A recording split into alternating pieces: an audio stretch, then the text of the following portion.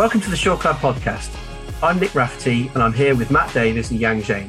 We're jumping back into TPRM and asking what practical steps can improve your TPRM program.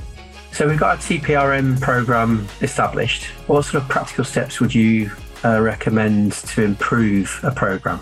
So I think the first one is really understanding what's going well and what's not. So having a look at what's working in your program. This is kind of doing a self-assessment and going, okay, where do we think we're strong?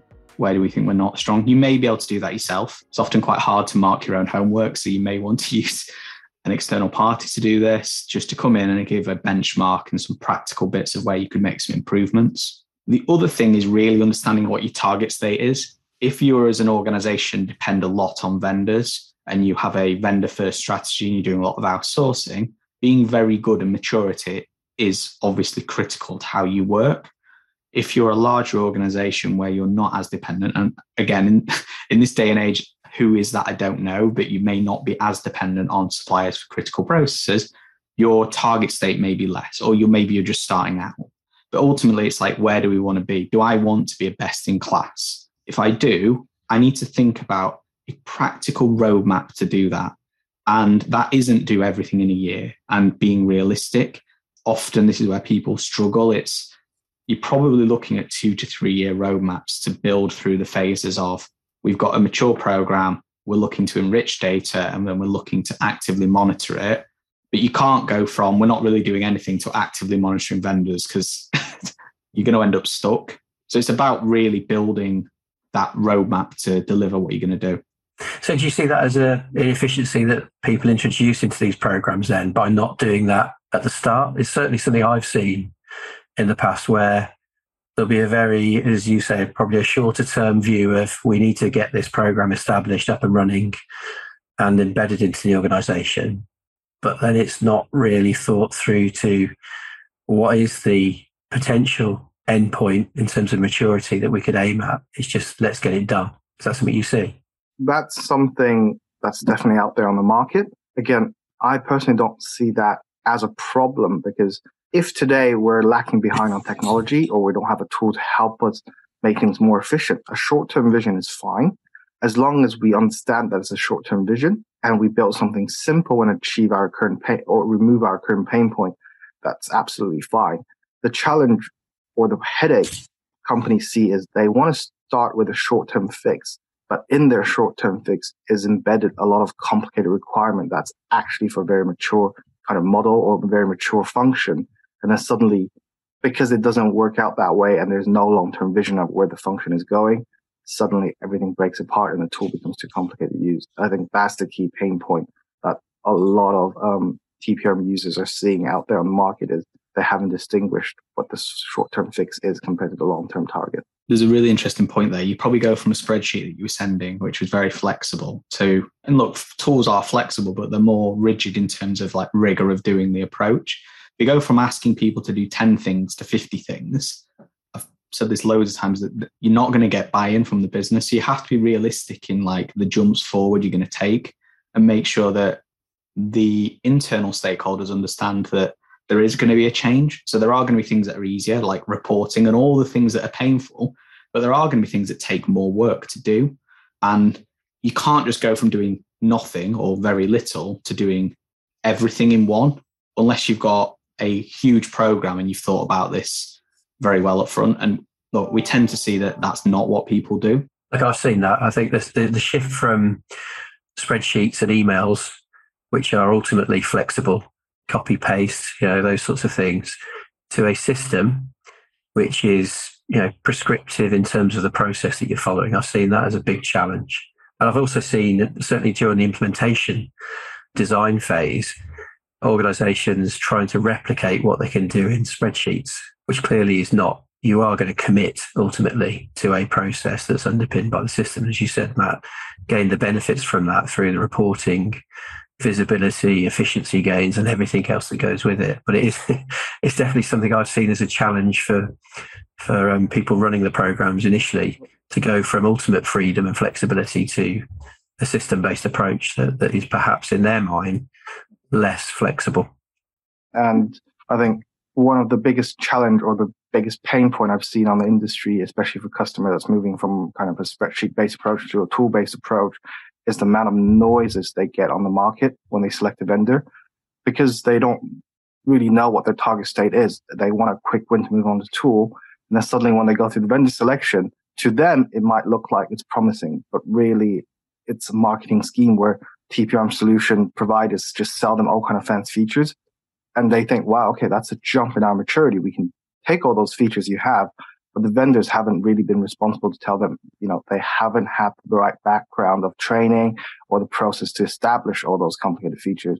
Then they try to go live and then, poor adoption rate, complicated to use.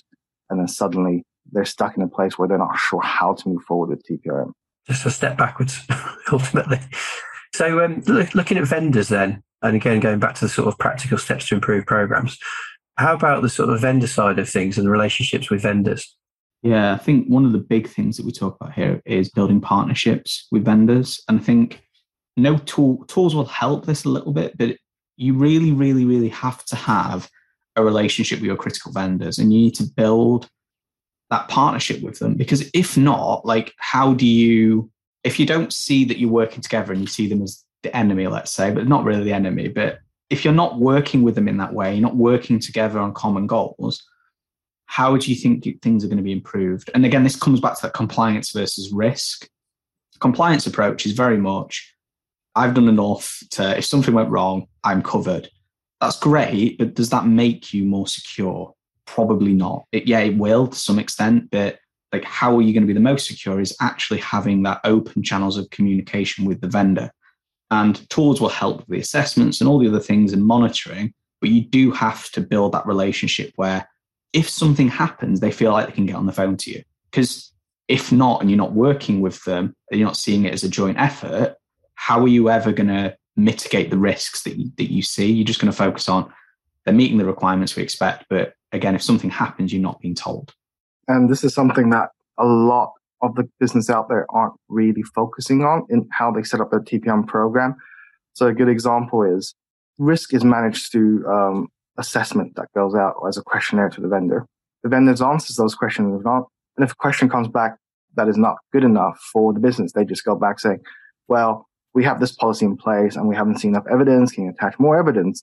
Then from a vendor side, you just think, okay, I want to make sure this procurement happens, or I want to make sure I get renewal in my next year. Why don't I dig out some more information, send it to cover the gap, and hopefully they'll just continue to work with us. But really the problem here is, what is the risk associated to having that information or to not having that information? And if we can explain the risk properly to the vendor realize they may have a bigger problem that impacts their wider customer base or impacts their operation, and they'll put more effort into resolving the problem rather than just trying to do it as a paper exercise to cover the task itself.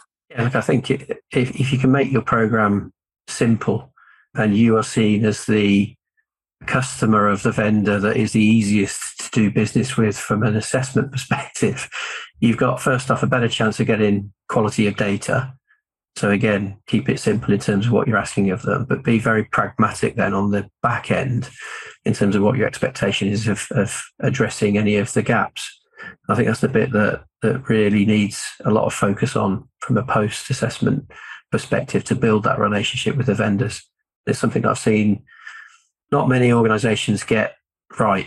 Nobody likes filling out vendor assessments. Nobody. So if you can be the one that actually was the least painful and you're seen as pragmatic in your approach to fixing things as a partnership, then you'll get much better results out of it. There is just one last thing I want to say on that. Like, when things go wrong, you want to be the one that they talk to about it. Like, if you are the pragmatic one and you've worked with them and they feel like you'd much rather hear that something's gone wrong from them than the news, right? And if they feel they can ring you and they've got that relationship with you, that will help because it's seen as a partnership, and you're all going to be the first one that actually, look, we need to have that conversation with SureCloud because, look, we've worked with them for a long time. We feel like we can have that conversation. We can tell them what we're doing within reason. You'll feel a lot better because there is a personal relationship and partnership there. And look, tools will help with the assessments, but you do need to focus as well on that component. And like I said, I think that is really important. Yeah, that makes sense. So in terms of the questions and the evidence that you gather through the assessment process, are there any other data sources that you think would make for better decision making, specifically within TPRM programs, or in fact wider than that?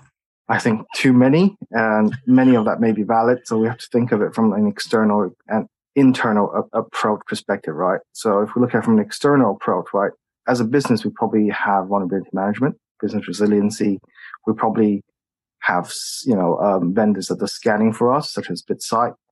All of those provide valuable information, and those are data enrichment that can be integrated into your TPRM function, where maybe by getting those external information, you no longer need to exhaust your vendors directly with a bunch of questions that really isn't building any partnership in the process. It's more just, here's my question, do your job, whereas all of those are probably publicly available. And alternatively, you can also pull feeds around, how their financial soundness is, as well as there are different kind of credit rating companies out there. You can also pull information around news feeds, right? So if we know a business, for example, is impacted right now because they operate in Russia and Ukraine, it's probably very evident. So the right thing to do is, if we have that information, is ask the appropriate question that concerns us and concerns them as a relationship, rather than being blinded by that detail and go out to all your vendors today. Send them a questionnaire of 20, 30 questions asking how involved they are or how impacted they're with the Russian-Ukraine situation right now, right? So that's the external element. And then the internal element, which is something that most of the organization I've seen so far have been struggling with, is how do you make TPRM bigger than just a siloed, activity or business process, right? Because the starting point for many is that compliance angle. How do I comply with my PCI requirements, or how am I complying with my GDPR requirements? But the bigger picture is, what kind of risks are being exposed or with the third-party relationship? How do you manage that centrally? Can you manage that centrally? Can you monitor those? And on top of that is, if they're, in the process of a risk assessment by a vendor, if there's anything that's unsatisfactory or requires further monitoring through actions and exceptions, more often than not, I see organizations just managing them as siloed activities. They may track those actions, they may work on those actions, but does it really have a loop back mechanism that allow you to improve the way maybe you tier customers or you ask more efficient questions? And yeah, sorry, I've been rambling on, but there's quite a lot there. I'm pretty sure Matt has others to add as well. That is quite a lot. It's not just about adding them. I mean, it's also thinking like how you act on them. Lots of people get really focused on getting loads of data, but if you don't have the skills to do anything with it, it's more of a hindrance than a improvement. To Yang's point, I think you should be embedding it to your internal GRC process. That is critical in order a joined up thing. But these external things, people see them as like a silver bullet. It's going to fix everything. And look, they're really helpful, but you have to put them in context of your organization and what they do. Like these scanning vendors, financial stability, all those things is in context of what they do for your organization. And without you building as a data aggregator and being able to think about it in a more joined up way, it's almost impossible to go, actually, this data is working together. And I think that is the biggest challenge there. It's bringing together all of that data and actually saying, how does it affect me in a practical way? Yeah, it's to the kind of the fundamental GRC headache that we've been learning about, is when you see a lot of information, when you see a lot of availability of different technology, you immediately jump to the question of what does it do? What can we use it for? But really the underlying question is why we need it, right? We need to understand the why first, so then we make sense of the data rather than giving us more headache and end up with information overload. So moving on from the kind of data sources that can enrich the program, what about ongoing monitoring? So clearly risk is a moving beast in that sense, but it's not a snapshot. So what about the ongoing side of things, these programs? So some of the data aggregating we spoke about can help that. So things like BitSight, again, partnerships, communication, you're having those checkpoints, which are either technology focused or just you're having a conversation, you're talking to your vendors, you're understanding what's going on. You can obviously do more as you're going through and like working with them, building that communication to have that open flows between them. So the big thing here is using the ongoing monitoring and partnerships to be more targeted in what you ask them and what you need from them. So for me, it's like you're using information you've got, but you're checking it on an ongoing basis. That that doesn't mean you need to act on everything. So the other thing here is you get a lot of data, you're bringing it back, but it's figuring out what needs to be actioned. And in a lot of cases, that needs to be a human at the moment. There are some technology that can help you with it, but you need a very mature process to replace human interactions at the moment. Question sets. I've had some interesting interactions with customers around question sets in the past, where I think the most I saw was 600, something like that. This is in the early days. It's got a lot better, and I think people are much more realistic in terms of their expectations.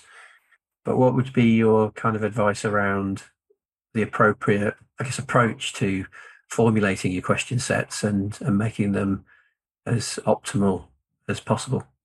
So I think we should assume that the vendor or the customer or whoever the organization here has probably got a program up in place. Let's say they're maybe not using technology. They probably should look at targeting them a bit more. If you're going to ask questions that the answer is always going to be yes to, is there any point in asking that question? Or if they say no to it, you're going to do anything with it? I think that's the first thing, is go, okay, what of this do I actually need to know? And that's probably looking at yourself and going, is this actually going to stop me doing business with them? And that's a starting point to cut down your questions. I think the second one is using insight into what they do to auto-select questions. So the question set is tailored based on the service or products that they are giving to you, rather than just giving a blanket set of questions. Because that way, they're much more likely to answer them if you get 50 questions that relate to cloud services than 500 questions. And half of them are not applicable, and they're just clicking NA, NA, NA, NA over and over again. I think that's a starting point. In terms of the actual vendors themselves then, so if we move on from the question side of things, so not all vendors are equal. How do you go about ranking vendors? What would be a good approach to do that? I think the starting place with that is understand what you're actually engaging the vendor with, understand the criticality of all your services or products you're dealing with the vendor, right? If it's a critical task they're managing, then obviously we need to know more around how they operate and what kind of risk associated. But if they're, for example, a vendor that provides us with desk furnitures, for example, we should not be going back with question set of 200 that would treat an ERP vendor and ask those questions, because one, they probably don't know how to answer the majority of it, and two is you're not getting any value out of the answers they're providing because they're not critical to your operations. And secondly is also think about kind of who we're targeting in terms of how crucial the vendor is to the wider market. So a good example is, we always had Microsoft as a vendor on our list, but would Microsoft really need to be that critical, especially if we're only using products like Microsoft Office or Outlook? Because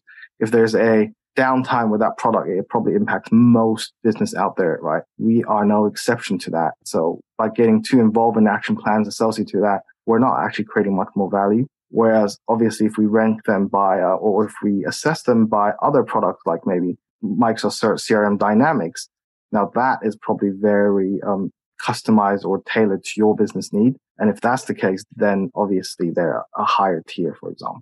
We kind of talked about technology not being the silver bullet, but clearly it helps a lot.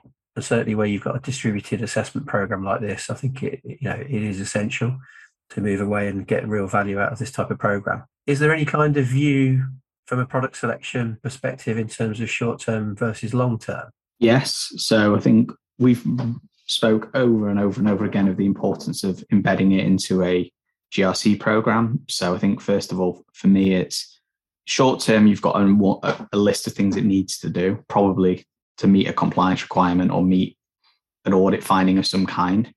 But at the same time, you want to make sure, if you have got a longer term strategy to embed this in a risk and compliance framework and you want to align it, that you're either buying a tool that has that capability or you're buying a tool that has the capability to integrate to something like that. That's a prerequisite for me, is making sure that you're thinking about, does it fit into your long-term GRC program? And then the other thing is, like, you can do the standalone tools, or you can buy a GRC or IRM tools. I mean, there's pros and cons to both. So if we start with, I don't know, Yang, you want to cover standalone tools and I'll do the GRC tools. Do you want to go that way? Yeah, sure. So typically a standalone tool, right, have certain elements that's very appealing to the business. Otherwise, it's a pretty bad standalone tool or a quick win, right? So one is probably is tailored specifically for the use case. So in this case, for TPRM. So, its out of shelf features align with, the key requirements you have as a TPM function. And two, it's much easier to implement. And the third reason, it's definitely going to be lowering cost, right? So I guess those are the pros. But the cons of it or the shortcomings of having a standalone tool is, are they scalable? Because the rest of the data and your risk and compliance probably isn't stored there. So are they scalable to solve long-term needs? Because a standalone tool won't have any mechanism or ways for you to build self-improvement processes or mature your function within the tool itself, because that's not what it's for, right? And then I guess the biggest lacking of all that is you don't really get the full business insight of what's going on. You only see elements of TPRM. Even if it's associated to an asset, you're not even sending that information to the asset owner. So they don't even know this is happening, right? Everything then becomes another add-on manual exercise. Yeah, and if you talk about GRC tools, obviously it is much, much more scalable from if we talk with the pros. It can grow with a business and it helps break down those information silos. But one of the things you think about here is you need a more joined up approach, and it requires more upfront thinking. So if you talk about the cons here, it's you need to have a clearer understanding of what you want to do and how they fit together. Again, you probably don't need to think about every minute detail, but what you want to be doing is working with that vendor, supplier, to make sure you're not making decisions that limit you in the future. So keep it simple, get it using it, and then evolve it over time. So to try and mitigate some of those issues. Obviously, it can be more expensive because you're not just buying one solution. You may just buy one at one time, but there's going to be a longer-term cost, total cost of ownership. But there's obviously more value to the business doing that. It creates a joined-up approach of your risk and compliance activities. You get joined up reporting, improved decision making, but it does have longer timescales and require a roadmap to deliver that kind of thing. I think the other thing that the broader GRC solution gives you the opportunity to do is start simple. So you can get some of the pros from a standalone tool in a GRC tool and get the benefits of the GRC tool in terms of the wider integration and integrated risk management approach moving forwards. I think that's some of the, challenge that some organizations have is if they go for a GRC tool, yes, it could be more of an investment. And then the tendency then is to think, actually, we're going to get more functionality, therefore it's going to be more complex. And we've got a lot more things that we can get from a maturity perspective, as we talked about before. So you're jumping maturity levels really quickly, and that isn't the right thing to do. You do still need to start very simple with GRC solutions and still have that maturity program. The benefit being that you've got the foundation to then integrate it across the programs from a wider risk perspective. The selection between a standalone and the GRC tool is you're really buying two different size paper as a canvas for painting. That doesn't mean within 3 hours you're going to paint both pages complete, right?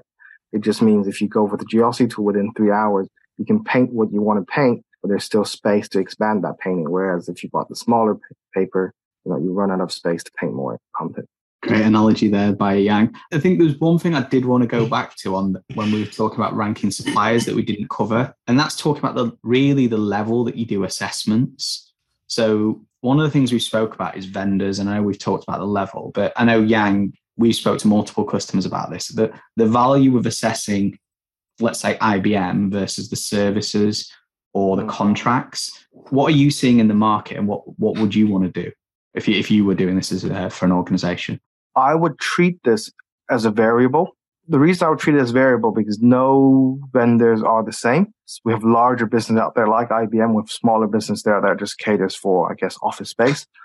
What I've seen in the market that's challenging for a lot of business is sometimes they supply it. Sometimes they assess at the supply level and then they're uncertain about how they deal with these bigger clients. So they have one size fits all approach. Alternatively, they might have a one size fits all approach at a service level, and then suddenly become a nightmare for then the smaller vendors because they're not sure how much they can answer at service level. So I think it needs to be a variable. So when we tier the customer or rank the customer, we need to understand how big the organization is, right? How wide a product suite or services they offer, and then critically assess what is it that we're getting out of them. So from IBM scenario, we should be assessing it at maybe a sub-entity level, but I would even go one level down, which is the service offering or the product they offer, right? Whereas if you look at something that's smaller, like a GRC product, then it's probably at a sub-entity level. And if you do a local, office-based provider, then that probably should be a supplier level. So you need to have a common sense kind of judgment on at which level of the assessment adds most value for you as a business. It makes your life easier. It makes the supplier's life easier as well when completing the assessment. Thanks for your time. Thanks, Matt and Yang, for your expert advice as well. We've been talking about what practical steps can improve your TPRM program. For more insight on TPRM, you can check out our previous episode on common questions we hear about typical TPRM programs. Connect with us on LinkedIn. I'm Nick Rafferty, Matt Davies and Yang Zheng, and to discuss and keep up with the latest cybersecurity news and views. See you all next time.